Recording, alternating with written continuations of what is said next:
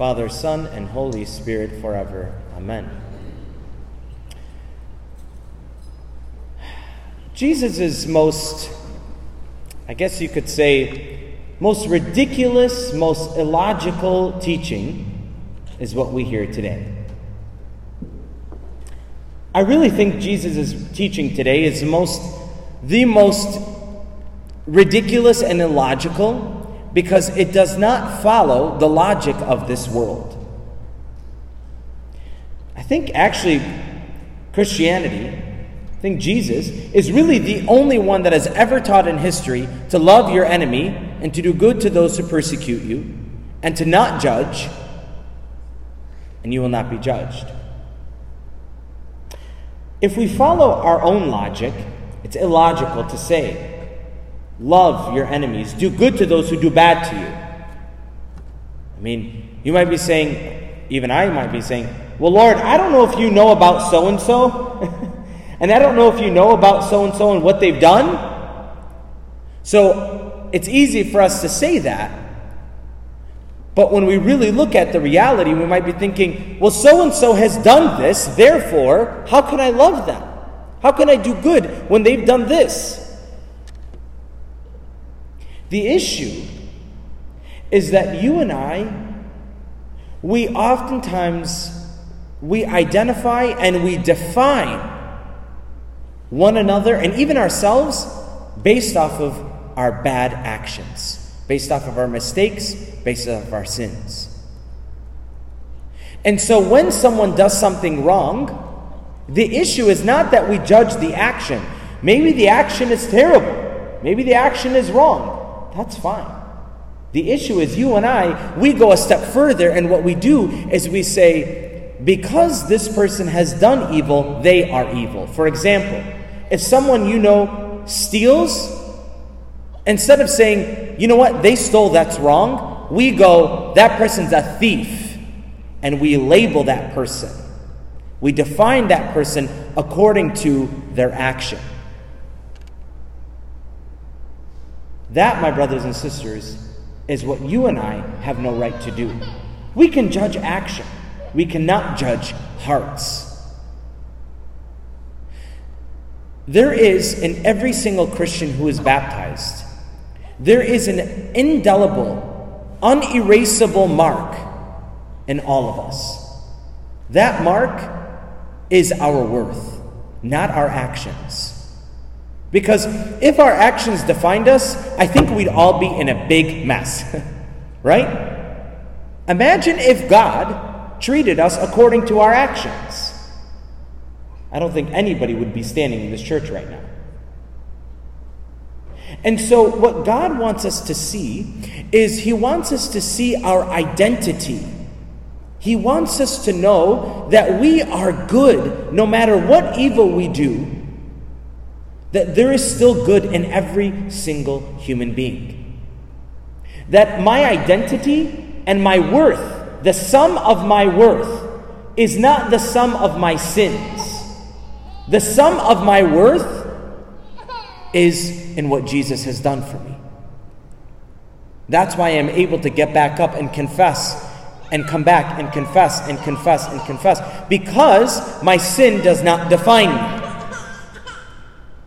God wants us to see ourselves as we truly are. And I really believe that when we do evil, and those who do evil, it's because we don't believe in the goodness that we have inside of us.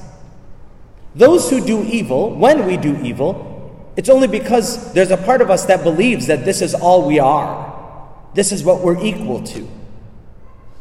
I might even go as far as to saying, you may disagree with me, but even terrorists, I believe that even terrorists only do evil because they don't know that there's good in them. They don't know that they have the ability, they have the potentiality, they have the potential to live out the goodness that God has made and put and placed in them, in all of us. And so when we do evil, there's a reason. We're not just doing evil because we want to. The girl that you're sitting around and gossiping about because she's doing, promiscuous things, or she's dressing immodestly on social media, and you're calling her never mind, I just won't say the word, okay? And you're calling her those names, you've labeled her, and you've literally you've defined her according to this action. Why is she doing what she's doing? There's a reason. She's not doing it because she's evil, because she wants to do it. It's probably because she's got a broken past. She wasn't taught. Maybe her father didn't teach her, and her father wasn't around. She didn't know her father. She didn't know her own worth. And so maybe that's why she's posting like this, because she thinks that her worth is in men and how they look at her. But all we do is we look at the surface and go, well, you know what she is. She's a you know what on the DL. That's not fair. Imagine if God did that to us. Imagine if after you sinned, God said, because you've done this sin, this is what you are. And this is what we do to one another. This is what we do when we judge, when we gossip, when we hold grudges. You know what we're doing essentially is exactly what Jesus said. He said that your eye is on the speck that's in your brother's eye. When you yourself have a log. You know what a log is, right? It's pretty massive. Jesus is saying that when you judge, what you're doing is you are defining your brother based off of that little speck that's in their eye. And what he says is, you need to look at the log that's in your own eye. That means that get your eyes off of everybody else around you.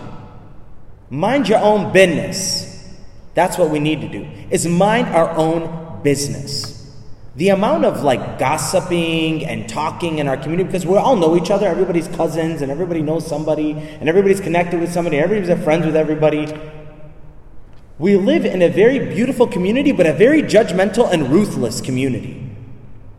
For example, if I'm sitting in the car with my sister, because she's a female, oh, father's in a car with a woman. I wonder what father's doing. Is that fair? I can't even sit in the car with my sister, because many people out there will just assume that I'm in the car with a woman. Is it fair for us to define people this way? Now, when Jesus says that you need to look at the log that's in your own eye, he's just assuming right there and then that somehow, some way, your sin is bigger than the other person's sin. That's what it means. I mean, if we're going to start measuring, he's saying the person only has a speck and you have a log, which means that that person's weakness or sin is much smaller than yours. Well, that's not fair, because, Lord, I'm not like ISIS. I've never raped, I've never killed, I've never done any of those things. I'm not a terrorist. But when I judge and condemn a person, even ISIS, what Jesus is saying is that my condemnation and my judgment all of a sudden now makes me worse than them. Because I am playing God. And because I am trying to erase the goodness that's in that person. And I do not have that right. You do not have that right. So, what is the key here? The key is, like I said, and what Jesus says today is, work on the log that's in your own eye. He says, take out the log that's in your own eye first. That means that we need to have self-knowledge. That means that we need to face ourselves as we are and stop making excuses and denying and acting like, those people that are what do they call those? Gaslighters? They light a gas, they light the fire, and then they walk away and they make you look like you did it. We need to stop doing that, and we need to be real with ourselves, and we need to face the log that's in our own eye and be humbled by it. Isn't that what it's called, gaslighting? Yeah, okay. I don't know. I don't follow social media and the world and things like that, so I'm learning. This, my brothers and sisters, is this is what we're doing when we're in denial.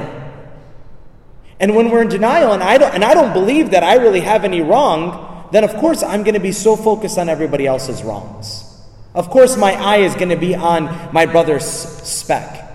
Which is why when somebody even does wrong to me, because I think that somehow, some way I'm better, or I'm such a good person that, poor me, like, how did this person do this to me? You want to know why we get so angry when somebody does something wrong to us? You want to know why we make such a big deal out of it?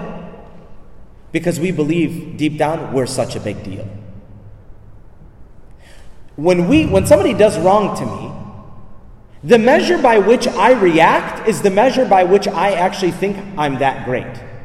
So if somebody does something wrong and they didn't say hi to me, and I go make a big deal out of it, that means that, guess what? You think that you're that big of a deal. That's how much you think that you are. Instead of, Lord, guess what? Jesus, when I stand before you, I got a log in my own eye, Lord. This person who didn't say hi to me, this person who didn't invite me, this person who trash talked me, this person who did this to me. Lord, guess what? I got a log in my own eye I got to fix. Never mind the person who's done wrong. Face God. Face yourself. Face the log. And ask the Lord to remove the log that's in our own eye. Let's ask the Lord to humble us, to help us see our brokenness, because when I realize that all of us are in the same boat, no matter what we do, all of us are in the same boat, we're all in need of God's mercy, that at the end of the day, no matter what anybody does around me, I'm not going to sit there and judge them, because I'm going to know I have no place to judge. I have no place, I have no room to judge. So if you're holding a grudge today, you're really, really angry about something, what you're doing is you're playing God. You're saying that all of a sudden, now that you have a right to hold this grudge because somehow, some way you have no sin. That's what holding a grudge is. It's saying, I don't have sin like this person does. So today, we have a choice.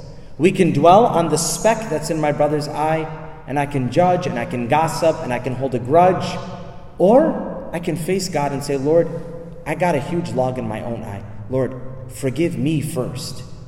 Lord, forgive me first. Change me first. So that little by little, when I change myself first, I can begin to love other people. And love is what changes people. Not doing evil, not getting revenge, that never has changed anyone. It's never changed. It's never worked in all of history. Getting revenge has never actually worked. It's never accomplished anything. Love is what changes everything. And love is what Jesus has given to us, and it's what we need to give to one another. So we ask Jesus today to give us the grace to face the log, to ask for forgiveness, so that we can give that love and forgiveness to one another. Because that is truly who we are. Amen. Father, Son, Holy Spirit.